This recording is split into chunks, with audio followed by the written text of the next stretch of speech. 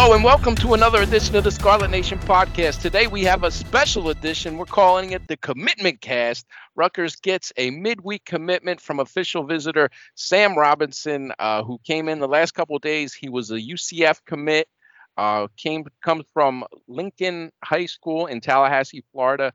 Big kid, the 15th commit to the class of 2024, and also the 5th from Florida. It's becoming a prime recruiting ground for Rutgers. So to talk about what Rutgers is getting and how this impacts the class, I brought on our man once again, 24/7 Sports national recruiting analyst, Brian Dohn. Brian, good talking to you once again. I feel like we just did this just recently. We did, and it's funny. We were talking, I'm sure everybody on here listened, and we were talking yesterday or this morning, whenever it is, about how they had ties in Jacksonville and they knew, guys to recruit there and had connections. And here we see it again. And, Sam Robinson comes up to campus kind of quiet. And, you made an interesting point. He tweeted out that he was on the visit while he was a commit. Is that usually a telltale sign when these kids are visiting quietly and then they all of a sudden start putting it on social? It's something to pay attention to. I mean, there's some kids that'll be committed somewhere and they'll tweet out their OV a week beforehand or whatever. But it was clear that he was trying to keep things quiet. And so when you see that show up on social media, it's like, okay, he's having a good time.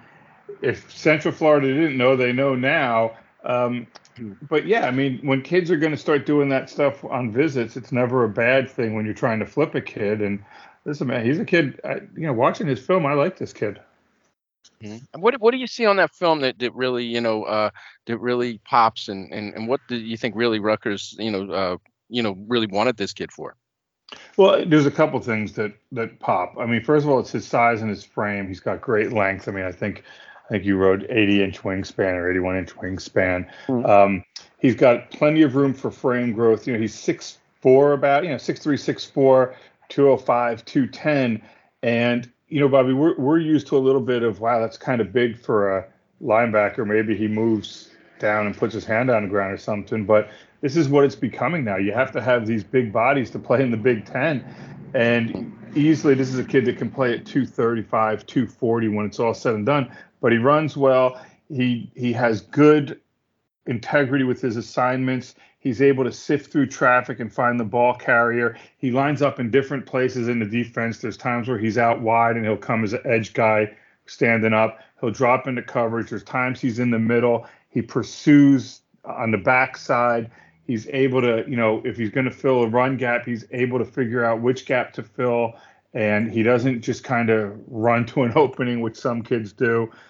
So he understands where the play is coming to. He knows what his assignment is. And he can find the ball carrier looking through the line of scrimmage. And there's an element of physicalness to his game, too. And listen, UCF's a good program. And you look at what they've done over the past, 5, 6, 7 years. And, getting a kid from there, yeah, it's pretty important. And I think he's a really good player. And Brian, this class is starting to fill.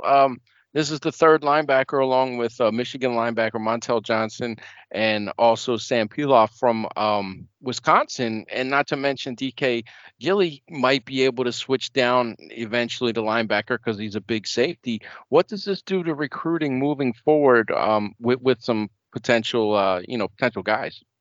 Yeah, and you and I spoke about it in the last podcast about how sometimes guys like this will come into the picture and make a decision and all of a sudden somebody else doesn't fit into the equation anymore because the slot's filled. And, I know they were recruiting Willie Love as kind of like a safety linebacker thing, but if it's linebacker, then you start wondering, okay, is there, does he have to get on board soon or is there even a home for him? And I just think as the class fills up, and obviously it's clear that Rutgers likes this kid. They took him, right? And they saw him play. They saw him in spring practice in Florida in May, which is a huge thing that is, that's why everybody goes down in Florida in May to recruit, because you can go watch them practice and not just work out. And they saw him. He's, like I said, he's got really good length and size. He's got position versatility because, let's be honest, he could be a kid who eventually moves into a straight edge role, maybe like a Mo Toure or something. But watching his tape and just thinking back, he's got a lot of the same mannerisms and characteristics as Tareem Powell, who, look, he's a really good linebacker at Rutgers. And, I think you're seeing some of the traits that they want in that position. And, Greg is always looking to upgrade in speed, and what better place to go to Florida. And, this kid has the size too. You're seeing this team becoming bigger every year. Can you see a real change in the dynamic of these players that they are recruiting as opposed to what it was, just a couple of years ago? Yeah, I think in looking at it, and I think Shiana's talked about this a little bit, just in interviews and stuff, and they want to recruit, a trait. You better have an elite trait. And for some of it, maybe size, but a lot of times it's speed. And this is a kid that ran into 4.6s as a linebacker. And, I always go back. I will never forget when I was covering Rutgers and going to that game in Cincinnati where they gave up like 69 points or whatever it was. Yes. And then like 4 months later, they had a pro day and their linebackers were running like 4 9s and 5 flats. And I'm like, no wonder he had trouble against Cincinnati. These kids can't run. And that always sticks in my mind. But yeah, this is a kid that runs really well and changes direction, and he's big. And yeah, I mean, I think there's a lot more talent in the program than many people realize.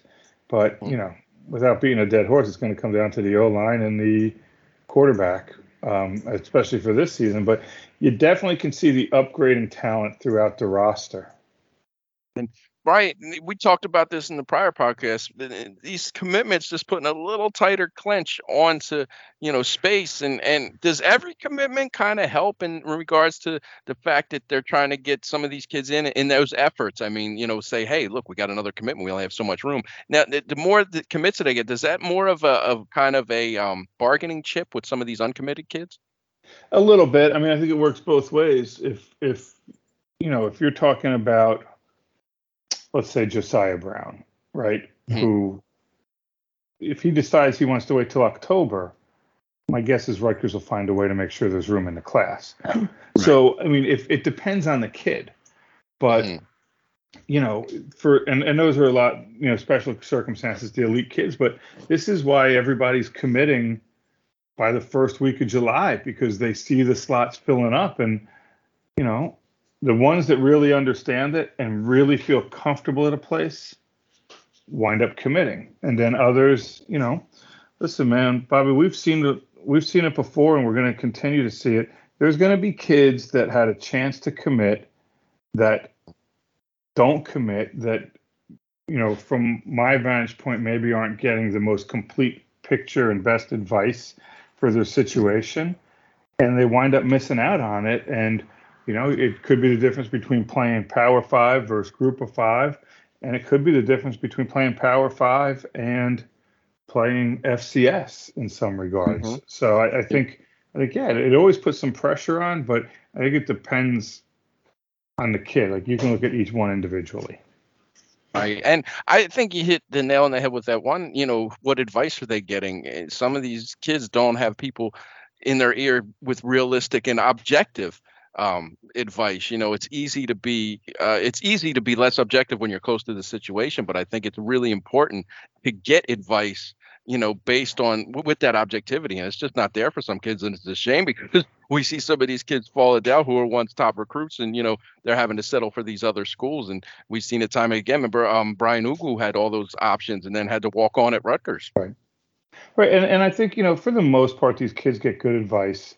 The majority of them, the people looking out for them and guiding them are giving the right information. But listen, man, it's just like in life. Not everybody is going to be objective, and not everybody's going to look at it the right way. And I know, and I'm not going to get into schools and everything, but there's some kids that want to commit to school A, and then their handler or coach or whatever will tell them not to and talk them out of it and wait, or they don't like something that took place in the past where there's something personal involved. And before you know it, these kids aren't in the Power 5 situation anymore.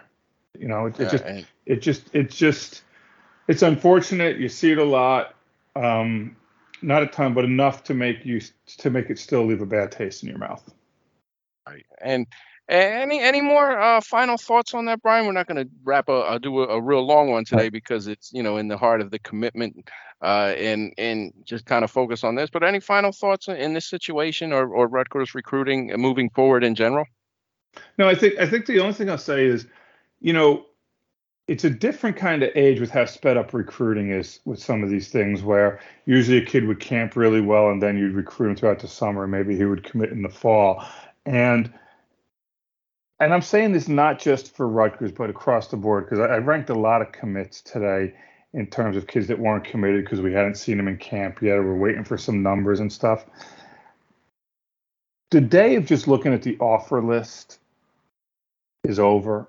Don't just look when a school gets a kid, and in this case, when Rutgers gets a kid, did they find somebody, and what information do they have that maybe some other schools didn't have when you're talking about maybe some hidden guys or guys that aren't as well known. I think that's the one thing is, don't just say, hey, what happened? My goodness, how did this happen? There's always some kind of reason behind it. And especially with Shanley, how thorough he is, that we can agree or disagree with a take of a kid here or there. And I'm not saying for either case in this one, but there's always some extraordinary trait that the kid usually has. Good point. Well, thank you for jumping on with us, Brian, and thank you for listening. You can interact with myself and Brian on the Roundtable message board. Get yourself a VIP membership to Scarlet Nation. We have them 50% off now. If you're not on, get on. We're doing sports all day. Today is our No Work Wednesday. We just don't stop. We work. You guys don't have to. So, Brian, thank you again, and thank you for listening, and we'll see you next time on the next Scarlet Nation podcast.